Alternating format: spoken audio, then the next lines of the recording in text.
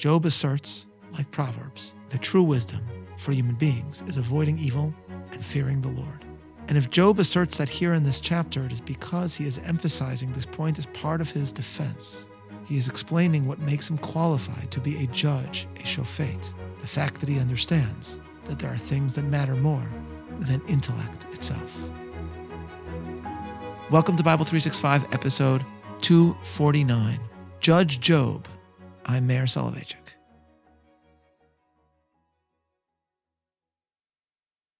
Let us speak of Mori Liebman, an attorney and friend of the late Supreme Court Justice Antonin Scalia.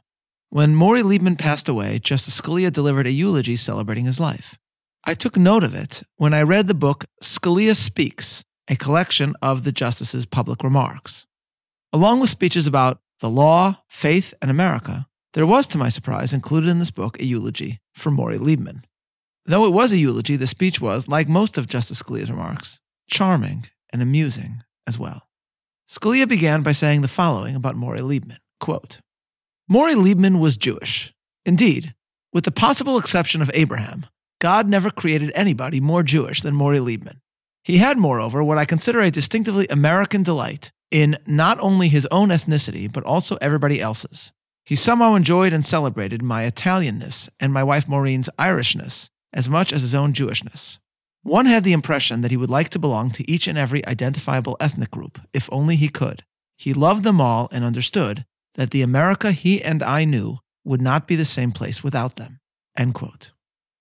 Then Scalia got to talking about Mori Liebman's virtues, and it is here that the eulogy is at first glance somewhat surprising, because the Supreme Court Justice, known for being brilliant, when invited to eulogize an attorney that he knew, expressed his belief in the eulogy that Mori Liebman was not necessarily the absolutely smartest person that he ever met. This is what Scalia said, quote, I frankly don't know how smart Mori was. He was a spectacularly successful lawyer, of course, but I sometimes suspected that he would maybe have gotten a gentleman's C in Phil Kurland's constitutional law course at the University of Chicago. Now, Scalia continued, I don't consider that speaking ill of the dead, because I have never thought that smarts counted for that much. My father used to tell me that brains are like muscles. They can be hired by the hour. It is character and judgment that are not for sale. And for sure, Mori had unmatched quantities of those. Or to put the point more elegantly in the words of William Penn, knowledge is the treasure, but judgment the treasurer of a wise man. He that has more knowledge than judgment is made for another man's use more than his own. End quote. Scalia went on in the talk to further emphasize this, that moral qualities are more important than pure smarts, or as he put it, quote, Mori was a good man, with a kind of deep-down, fundamental, instinctive, irreplaceable goodness that provokes the description, salt of the earth. I never heard a mean-spirited word from him. That is not to say I never heard a hate-filled word from him. Mori hated as exuberantly as he loved, but only evil things that deserve the hatred of good men. Mori's basic decency and humanity were, I think, the greatest ingredient of his success. It may be true that nice guys don't win ball games, but it is also true that only genuinely good people come to have as many loyal friends as Morris Liebman. End quote. Thus we have a brilliant judge telling us that brilliance is overrated and that character is much more important. And the themes of judging and character come together as we seek to learn more about who Job was and what his story has to teach all of us. The story of the book of Job, as we have seen, focuses largely on a tale of a man and his three purported friends. Job explodes in anger and grief at what has occurred to him, and ultimately, at certain points in his declamations, decries human existence itself as hopeless. Meanwhile, shockingly, his friends seem unempathetic. Medieval Jewish exegetes have attempted to highlight the differences between the words put forward by the three men sitting with Job, and have sought to portray them as embodying three different philosophical schools of thought. This may be the case, but what unites Job's comrades is that they are all criticizing Job and telling him that if suffering has come upon him, it must be due to some sin that he has committed. As we will see in our episode tomorrow, another individual is about to insert himself in the scene, criticizing the three friends of Job for their failure as friends. But let us ask ourselves, If these three are, wrongly, quick to criticism, what exactly do they believe that Job has done wrong? What crime do they believe he has committed that has brought upon him such severe suffering?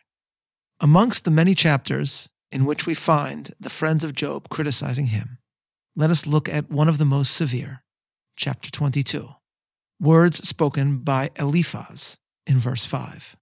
He says to Job, "Is not thy wickedness great, and thine iniquities infinite? For thou hast taken a pledge from thy brother for naught, and stripped the naked of their clothing. Thou hast not given water to the weary to drink, and thou hast withholden bread from the hungry. But as for the mighty man, he had the earth, and the honorable man dwelt in it. Thou hast sent widows away empty, and the arms of the fatherless have been broken. Therefore snares are round about thee, and sudden fear troubleth thee." Why would a friend of Job accuse Job of such crimes? Sending widows away empty, breaking the arms of the fatherless. What about Job's life would even put Job in a position to do something like this? It is Rabbi Yaakov Meidan in his fascinating book on Job who suggests the following in a revelatory reading of this biblical story. It is clear, Meidan says, that Job has a public position in this society. He is a shofet, a judge or a magistrate, meaning it is he who issues judgment on the people. And as I understand it, according to this interpretation, Job's colleagues are thus assuming that if Job is being punished, he must have perverted justice in some profound way, violated his position somehow, betrayed the public trust. Now, as Rabbi Meidan points out, we know from the beginning of the book that God himself tells us that Job has not done this. But the unfair criticism of Job's friends allows us to finally learn something about Job's identity and career.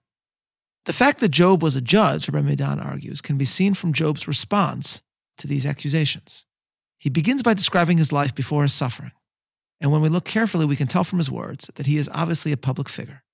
Job in chapter 29 says, "Oh, that I were as in months past, as in the days when God preserved me, when his lamp shined upon my head, and when by his light I walked through darkness.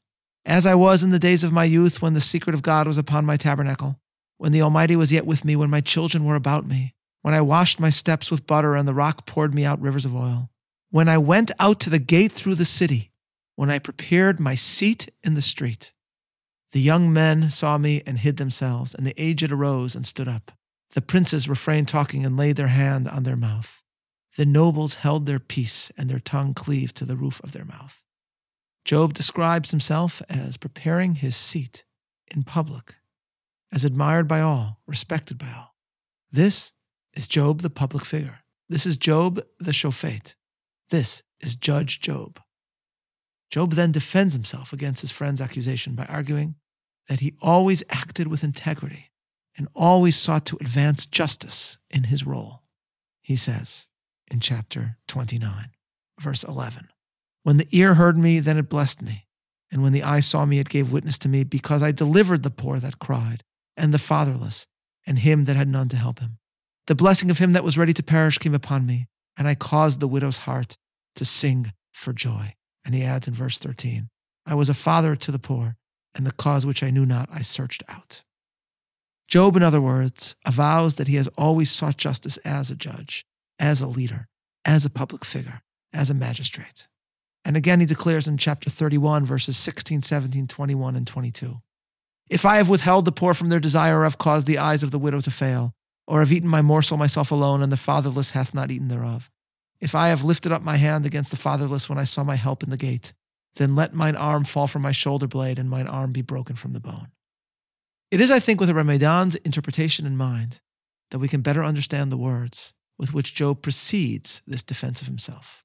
Right before Job describes in chapter 29 the integrity with which he conducted himself in his role as a public judge, he says the following in chapter 28. Verse 12, "But where shall wisdom be found, and where is the place of understanding? Man knoweth not the price thereof, neither is it found in the land of the living. The depth saith, it is not in me, and the sea saith, it is not with me. It cannot be gotten for gold, neither shall silver be weighed for the price thereof." Job says, "V'hachochma me'ayin timatzeh," but where shall wisdom be found? Humanity's intellect, Job is expressing, is limited. And he adds in verse 20, "Whence then cometh wisdom, and where is the place of understanding? Seeing it is hid from the eyes of all living and kept close from the fowls of the air. Destruction and death say, we have heard the fame thereof with our ears. God understandeth the way thereof, and he knoweth the place thereof. For he looketh to the ends of the earth, and seeth under the whole heaven, to make the weight for the winds, and he weigheth the waters by measure. When he made a decree for the rain, and a way for the lightning of the thunder, then did he see it and declare it, he prepared it, yea, and searched it out. And unto man he said, behold, the fear of the Lord, that is wisdom, and to depart from evil is understanding. Where then can wisdom be found? Job asserts, like Proverbs, that true wisdom for human beings is avoiding evil and fearing the Lord. And if Job asserts that here in this chapter, it is because he is emphasizing this point as part of his defense. He is explaining what makes him qualified to be a judge, a shofet, the fact that he understands that there are things that matter more than intellect itself. This, of course, is the point that Scalia, a judge, was attempting to express. In a discussion about the book Scalia Speaks with one of its co-editors, Justice Scalia's son Christopher, I mentioned how striking I found it that a brilliant man like Justice Scalia would have said that brilliance was overrated. Christopher Scalia responded by noting that this aspect of Justice Scalia's worldview could also be seen in the fact that Justice Scalia's favorite founding father was Washington. It is the other founders that impress us with their intellectual grandeur, but Scalia admired Washington. And, as one can also see in the book Scalia Speaks, he explained why when he spoke at Christopher Scalia's high school graduation. One would expect at a commencement that a Supreme Court justice would praise learning, knowledge, which of course Justice Scalia valued. But instead the justice said the following, quote, "Since I tend to be a rather contrary character, however, I do not intend to praise knowledge and learning. I don't intend to run them down either, but I do want to get you to put them in proper perspective. Let us consider the subject of knowledge and learning in the context of the founders of our country. Those men included, as you may recall, some extraordinarily brilliant intellects who had received college degrees in an era when few persons, even among the rich, did so. James Madison and William Patterson had BAs from Princeton and Patterson an MA. John Jay had a degree from King's College, now Columbia, and Alexander Hamilton was attending that college when the war interrupted. Jefferson, of course, had his BA from William and Mary, and James Wilson his BA from St. Andrews University in Scotland. But who was the unquestioned leader of that brilliant circle of men? The one whom all consulted, whose advice all heeded, whose mere presence seemingly overawed them all.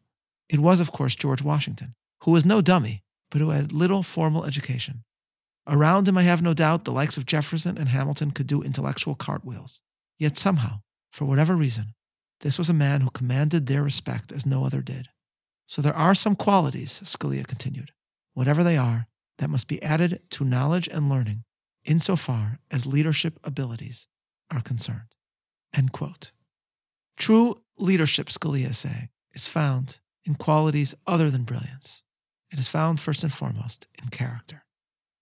And thus, in another speech, this judge, Justice Scalia, who clearly valued intellect and education, nevertheless reflected as follows, quote, "How much stock we place in education, intellect, cultural refinement, and how much of our substance we are prepared to expend to give our children the very best opportunity to acquire education, intellect, cultural refinement. Yet those qualities are of only secondary importance to our children and to the society that their generation will create." End quote. In at least one version of the Sephardic liturgy, when the memorial prayer known as the Hashkabah is recited for a rabbinic leader, the recitation begins with a verse from Job, one that we focused on today. "Ve'chochma me'ayin timatzeh." Where can wisdom be found? It is only now that I have come to understand why, perhaps, it is this passage from Job that is cited. In remembering a rabbinic public figure, we emphasize that more than learning, it is character and fear of God that produces leaders worth admiring. This, of course, is a lesson that Justice Scalia sought to express. This is a lesson that we learn from the defense offered by Judge Job. And this is a lesson that must be learnt again and again if we are to produce a society worthy of the next generation. This is Meir Soloveichik, looking forward to learning together tomorrow, signing off.